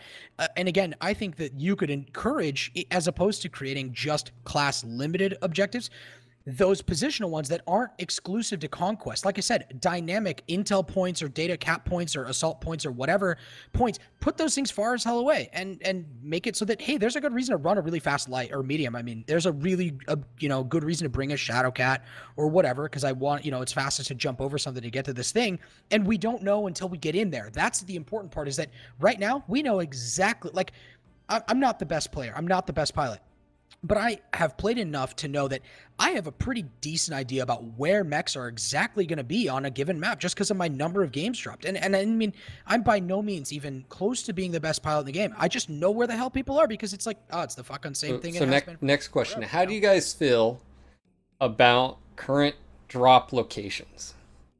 Spawn points, you mean? Yes. Spawn points, drop locations. How do you guys feel about this? Go ahead, Jay. Right. So, honestly, for the most part, I guess because I'm used to them, they're okay. Like, it's interesting. So back in the old days, everyone dropped together pretty much. Now we have kind of lances, which funnily enough, polars all together, but that's fine. I think that's okay. What I wouldn't mind seeing potentially is that there's spawn set A, B, and C, for example, for each one. I think Tarragato, I'm going to give him credit for that. I think it's Tarragato, did a thing a few months ago on Reddit, which was really cool. About having different sets of spawn points, which mean that you can replay. Yeah, you can like different sets. So let's say set A, B, and C, so you can select them in a lobby as well. That means that you can reuse the same maps and even game modes for multiple different starting points and different directions of flow, which gives you a lot more diversity. Way more of the map, Yeah. Now, on that, one idea for domination I was thinking about was, what if the two teams spawn so that domination is parallel, so that they kind of have to run alongside each other. And that way, what you have is just think about this. Let's look at the idea where instead of everyone rushing to face on each other, you kind of have to go across. So it gives risk to reward decision making. Do you cut across and cut in behind the other team pushing that domination? Do you rush it with lights, or do you keep your lights back to hit them from behind because you're actually quite close, being parallel? You could really easily snag a slow assault. So if it was like, let's just say a Candy Network, whereas you spawn at different sides, maybe, just maybe, you guys only spawn like 400 meters apart. You're separated by some terrain. But here's the thing, you didn't know because it's random, so you're set up for long range to mid range combat. What do you then do? Do you spread out? Do you attack? I mean, is that basically what you're saying, is dynamic sort of spawn locations, three or four different variations? Yeah, I think though, it won't necessarily be like unknown where that team is, because after a while, experienced player go, okay, we're in spawn set B, so the other team's over there, but you still have to play it and figure out how it all works. You may not know until you drop into the thing, just like with the escort game mode, right? Like, you're not quite sure till the very end whether you're escorting or whether you're attacking or whatever. And I think that what we're talking about really is adding all these dynamics is everything short of algorithmic or procedural map generation, right? Which is like, we have the maps we have, and we're not going to go ask for this crazy, like, wish upon a star kind of like, let's have all these new maps. Like, let's just add 5,000 different variations. This is everything up to that point, which is like, hey, how do we really mix the game up without asking for procedural map generation, right? And I think that those are, that dynamic spawn point would absolutely add so many elements of uncertainty, and it would really force people to still, this would be an exact counterpoint to the idea of min-maxing in the post-game lobby, where you pick your where you choose your mech, because you wouldn't know know if you're far or close. Sure, yeah. But it'll give you a more granular control, more flexibility, more options, and more fun because there's more uncertainty. It makes. Can you imagine that on Conquest, like on the for 2017, the mech, turn like. Yeah. You don't know, so you guys are set up, to you know what I'm saying? Like that would be interesting in itself. For Complay, you'll probably prescribe a map set as well. So for Complay, it would be, I would say that you have that as an option, so you could lock it into. You could tell which. So you guys are playing on map C with these spawns, so variation you have to have A, B, that. C, I don't think random drops in a competitive scenario, at least. So you're saying, or maybe even a vote, like where you can like Dota or where you can cancel each other vote. Like I vote once, you vote once. Okay, yeah, we end with spawn point B system. Instead. Counter. That's the mech kind of ready with the maps. We have 5 maps. You just cross them off. Yeah, I like it, guys. So I mean, out of this entire conversation, I think there could be stuff that's done to all the game modes out there. I think the main thing is like quality of life stuff, and I think one of the big things take away from this discussion is really if we could have it, map. Whether or not you vote, like I'm actually okay with map voting go away, and my argument is this. You don't get to see all the maps. We all know it. Like, I may not necessarily like Terra Therma the most, but God, like, what's the point? Like, and people will complain about map diversity. We need more maps. We actually have quite a bit of maps, but we vote not to play them. So I'm okay with maps being hard locked. I actually wouldn't mind that. Sure. I think it would be cool if we had 2 choices between game modes. And then, after that, you pick your mech. Absolutely. And at the same time. Sorry, this is a really minor thing, but if it's on the same screen, then that way your time isn't a minute of voting and then a minute of selecting. You can be selecting, and then if you're quick at voting, click on the bottom screen, so it's all smooth. Yep. No, I think that's one thing. I think out of the conversation about Assault, whether or not it's going to stay. Are we going to keep Assault? Should it be symmetrical, asymmetrical? Same thing with Domination. I actually think Domination. I think depending on the map, could be useful if there was more than just one cap point as well. Some small little, in line, whether horizontal or vertical or something like that, to where then it's actually dynamic as something. Conquest. Is there any changes to Conquest you guys would like to see? Because we haven't really talked about it. You said it's what comp teams use, but from my understanding, the reason why it was chosen for like the World Tourney was because it forces your hand from static gameplay. Unlike Skirmish, Assault, again, I can see why players wouldn't like that. But at least Skirmish, it incorporates a little bit of movement, but it also still has the fighting aspect. But my question is that good enough? Is there something to be said about cap points potentially having more weight than others? Is there a tick rate should change? The value, there's one big thing comes to mind, and this is just an initial thought. I don't have nearly as much comp experience as Jay or a lot of other guys. I don't, but the thing that comes to mind as a possible option to just really shake things up, but keep the spirit of Conquest in its consistency is a cap timeout, right? Where you hold the cap and you can cap it, full cap, whatever, and it counts down, right? So if you full cap it, you get 30 seconds, right, of points. And then it goes to neutral again, and you have to go back and recap it, or you can recontest something, right? So it makes it so that you don't just lock out Kappa and then go to do your normal stuff, right? Like that's a decided factor. We locked Kappa down, we're going to leave. No one's going to be dumb enough to go make the investment to go run all the way the hell out there and get it because it's 1,400 meters away or whatever. But to say, hey, it timed out, we're not getting those points anymore. We have to now make another investment to either go get that or continue pressing the engagement and grab the stuff near to us. And those are going to be continually counting down as well. I think that would be able to add a dynamic to the gameplay and maintain the spirit of Conquest, without totally royally breaking everything. You have a lot of experience, Jay. Thoughts? There's a few. It's one of those things that when I talk about improved Conquest is I don't want to break a good thing. There are a few small things which, so I'll start with a small thing which I feel pretty strongly about is currently the Conquest points are these little 4-legged things you can kind of shoot through. Now, if they just have cylindrical hitbox, what that means is that you could stand behind it and shield yourself from one other mech. But if a team could get 2 sight lines on that position, you wouldn't be able to shield yourself. Now this is I know it's a small change, but it would mean that you can cover a cap point with some range, or you can get vision on it. And you can shoot yourself from one line of sight, but if there's a second line of sight from a different angle, then you can control that point from range. It just might add a bit more dynamic play to how a cap point actually functions. What if it was like a mini dom where they're actually, or what if there was no physical like blocking? It was just a zone. It was just a like a little bubble. Ground, like the old assault, and Yeah. even old Conquest is open zone too. I mean, is that something you guys hate, love? I haven't really thought about that too much. I mean, I think just a small cylindrical thing, just so you can have that sort of play around, trying to shield yourself as someone looks at you, and I think that's a good little skill. Or even some based. sparse. I mean, we have destructible walls. Maybe put a couple of destructible walls. I don't know.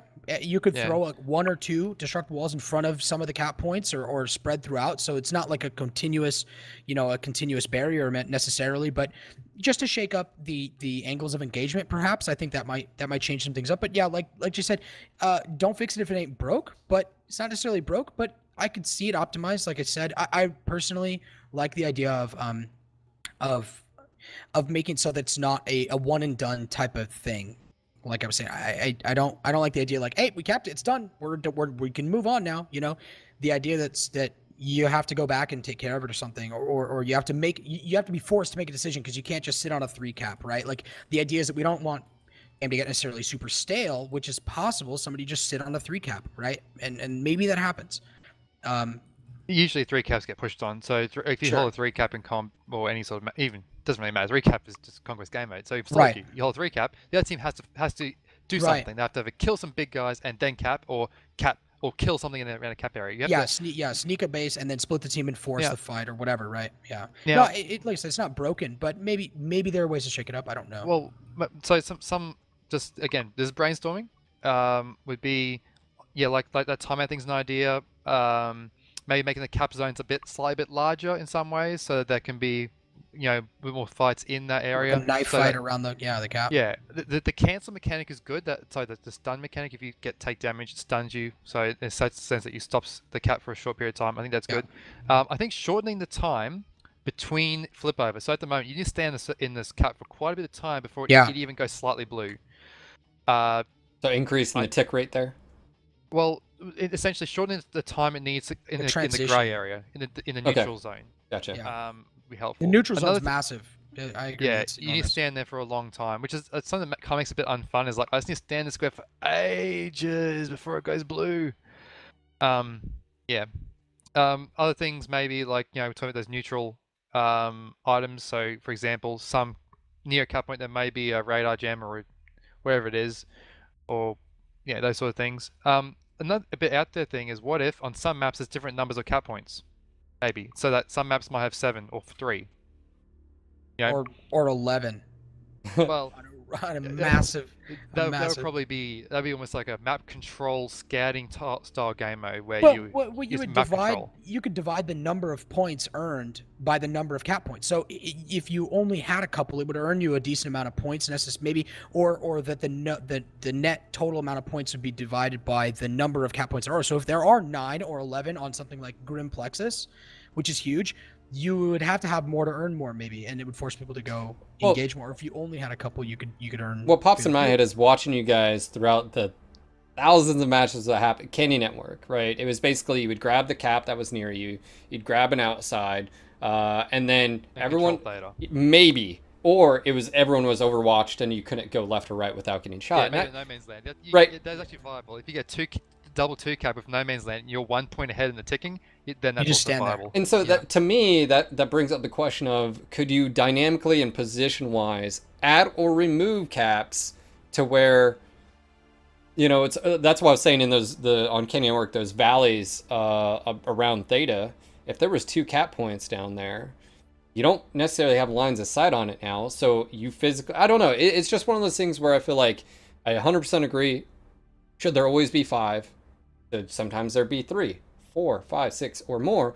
And then also too is are some more weighted than others? I mean, that's something to toss out. What happens if there's ones that have a tick rate of like 2 points? My point being is like one would be like 1 point every second or whatever, and there's ones, or do they upgrade or something the longer you hold on to them? Because that sort of does what you were talking about, Tao, but in reverse aspect.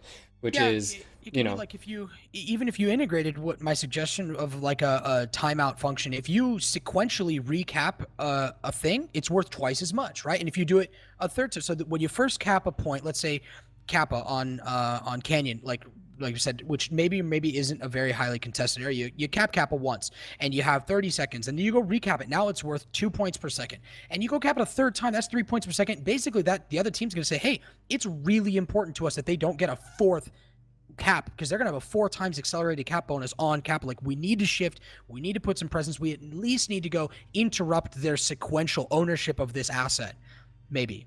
and You I'm, know? I'm Yeah, wondering what the difference would be in like public queues on this and then all the way to comp level. Because what I see that happening is comp level would actually really, actually utilize that, right? Whereas maybe in solos, it never gets to the point where a said point ever gets, there's really the strategy in the solo aspect, right? Because You might really communication, be- teamwork. There is. I think that in you a could, solo queue. yeah.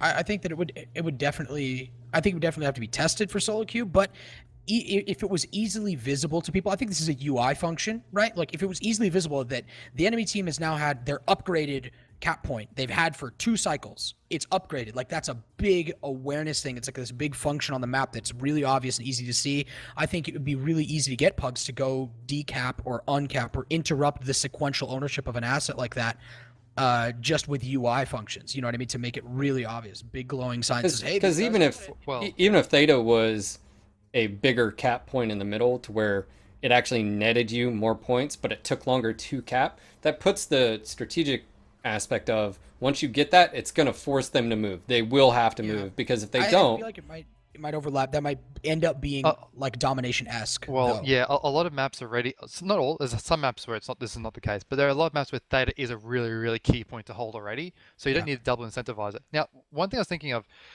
the way that I think to approach this line of particularly Conquest is, and I feel really strongly about this now. I think about it. No, don't do a PTS in the live version. Have options in private lobbies. Let's say one option is double capping, where if you hold into a cap and you can double cap and increase the value of it. One is temporary caps, like Tower's suggesting. You can tick box these.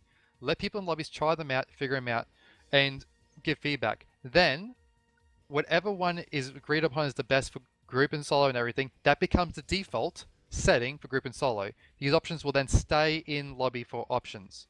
So competitive things can do whatever they want, but and that gives people, you don't need to download a new client. You can actually get the population you need in lobbies to go, you know what, let's test this out. Let's figure this out. There are so many people that spend so much time in lobbies anyway. I mean, it would be right? Like, there are some people. And with API and ranked queue and all that, tossed out there. Again, it's sort of like using the live production as a test bed, but instead of throwing it on the masses, Right. you're just throwing it on. So instead of using PTS as well. So that would be is, these options are available for private lobbies as options of, those temporary caps, those other things, maybe even, cap set B, like B and C, which have 3 or 7 or whatever it is. These options, you can, tick those options, and then after feedback's been gathered from, casual, solo, group, competitive players all alike, then go, okay, these now become the new defaults settings for the group and solo queue.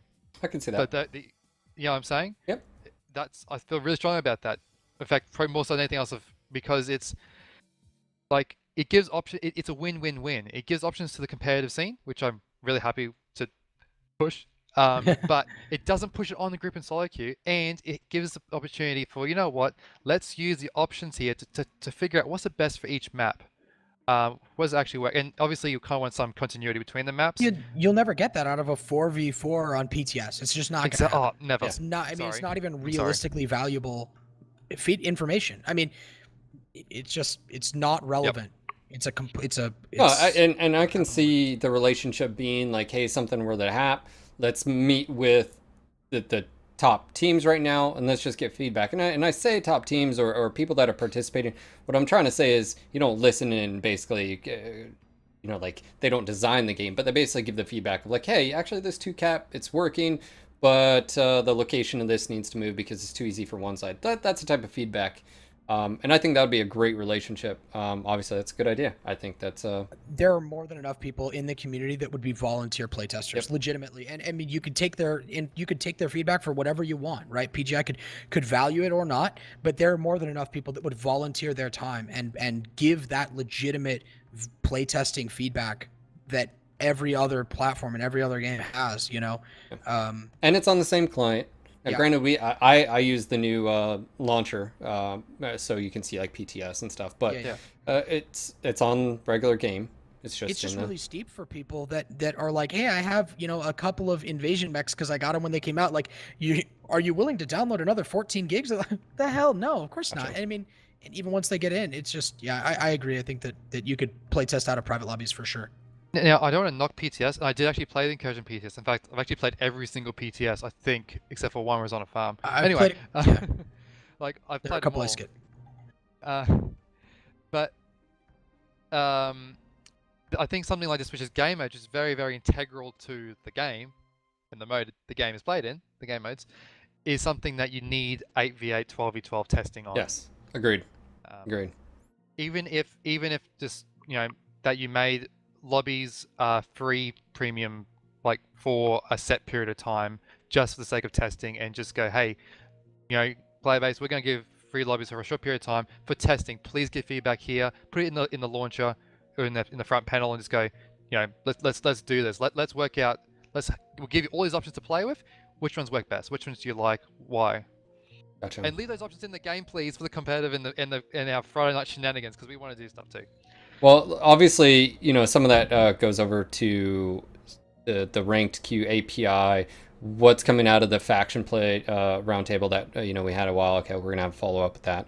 But yeah, guys, I think we're gonna wrap it up. I think we've talked enough.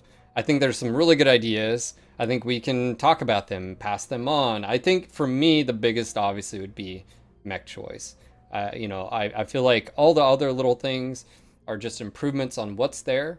I still think a lot of feedback could happen on maps, and I feel like that's sort of a longer discussion, which is, how do you, if you have a map, does that a map look the same and function the same with all game modes, or is there alterations to the map, like domination? Maybe that hill that they rose for domination isn't there necessarily for you know, assault or whatever. I feel like that's a bigger discussion, and of course that's more time intensive because you're talking about changes to a map physically. There's a lot to talk about for sure. I agree. Yeah, but anyways, I just want to say thank you to Jay-Z from 228 and Tal from CWX. Thank you guys for joining me, and it's a pleasure. Jay, I know it's like, well, what, like 1 in the afternoon now or something like that? Yeah. Yeah. Yep. Right. And Tal, where are you at right now? I'm on the West Coast, California. Okay, so it's So, yeah, still a it's little bit early. separate. It's not it's too all bad. good. Thank you. Thanks for having us on. Yeah, man. Thank you guys again. This is sort of a new take for the podcast where we're going to have guests like yourself and others on here I want to hear you guys' you know, your opinions. And I felt like I did. Did I do a good job? Let me know if I did a good job. I didn't talk as much. You did good. I think I did good. It was good. I mean, It was that a good balance. I struggled I've had a good internally. discussion. Like I wanted to jump in, but no. But yeah, I just want to say again, welcome to everyone out there. Thank you guys for joining us. It's been a while since we did a podcast, but I do believe our goal is, of course, to have these out on a frequent occurrence with guests like Jay-Z and Tao and others out in the community, and to hear your guys' thoughts and opinions on said topics that we have. And today was, of course, game modes in general. Just want to say again, thank you so much for being here. If you're new to the channel, click that follow button. It's above. Check out all the links down below. Of course, this podcast is supported by you, the viewers and listeners. Please consider supporting us in a variety of ways. One, you can subscribe to the channel. All that information's down below. By the way, we got a new emoticon. I didn't know if you guys saw that. You can now have dual thumbs. So that's there. We're also going to be working with an artist to get a whole new set. We're going to replace all of them, but keep certain ones that you guys enjoy, i.e. the thumbs, coffee, stuff like that. We're going to keep certain ones. And also Twitch is upgrading their subscriber and emoticon thing soon. So we'll actually have access to like 4 new ones. And then we'll be able to hit milestones frequently because of that. So maybe consider that. Don't forget, if you do have Amazon Prime and you want to subscribe to the channel, you can do it absolutely for free. I'll go ahead and drop that information in chat. You just link your Twitch account which, by the way, if you didn't know, Amazon owns Twitch. And you can just link that. And the cool thing with that too is you get no ads on Twitch anymore, and you can subscribe to a channel of your choosing every 30 days. It's a manual thing. You just click it, subscribe, use your free Prime. Boom, super easy. And of course, maybe you want to, you don't want to toss Twitch any money. You can become a monthly patron supporter. Again, we got that link down below. Also, too, on that, if you become a patron and you log on to our Discord, it should automatically put you into the Patreon group. Same thing with subscribers; it'll automatically. You just have to link your accounts. And of course, one big thing that you can do, and you don't have to spend any money on us, is just shop at Amazon and use our affiliate link. That link is down below. I'll go ahead and drop it in chat again. What that does is they kick back a little bit of marketing money to us. Doesn't add anything to your cost. It's just something Amazon does behind the scenes. So it's literally a total neutral way for you to do it. So you can save that link. Maybe do a bunch of shopping for work or whatever. You can use it and be hugely, tremendously beneficial. But of course, don't forget, we are sponsored here by Nick's Jerky. If you love beef jerky as much as I do, and I eat the chipotle lime and the cracked pepper garlic, literally 2 pounds, I go through it in like 3 days. It's super, I don't know if it's healthy, I don't know, but that's what I do because I love beef jerky. If you use our promo code NGNG, you receive 5% off your order. I'll go ahead and drop that link in the chat as well. He's located out of Oregon, and Darren, as Darren says, it's quality meat because Darren knows his meat. I didn't say that. I'm just quoting him. And of course, don't forget to check out our website, nogutsnogalaxy.net. And by the way, we will be having an update very, very shortly to our website as soon as Mama Bear finishes and wraps up. Just like a paragraph. That's all he's got left, like a paragraph or two. And we've got a whole new face coming for the website. So hashtag Darren website, hashtag win. And of course, just want to say thank you again to all of you guys for tuning in. Quick shout outs again to Jay and Tao. Maybe Jay, I'll see you in December or whenever it's gonna be. I'm assuming it's December, right? Like, I don't think there's been a date set, but I'm assuming it'd be December for the World Tourney. And even if maybe you guys don't make it, maybe you still come. I don't know. I'm not saying you're gonna make it or not gonna make it. Yeah, so I'll be able to hopefully see you in the near future, maybe. But guys, this has been your local this is your local No Guts No Galaxy podcast. Signing off for tonight. This is Phil. This is Darren. Until next time, Mech Warriors. Peace. Bye. Any shout outs before we turn off here? Good. Shout out to my unit, to 228th Independent Battle Mech Regiment, particularly the Wild Ones Battalion. You lot are awesome. There you go.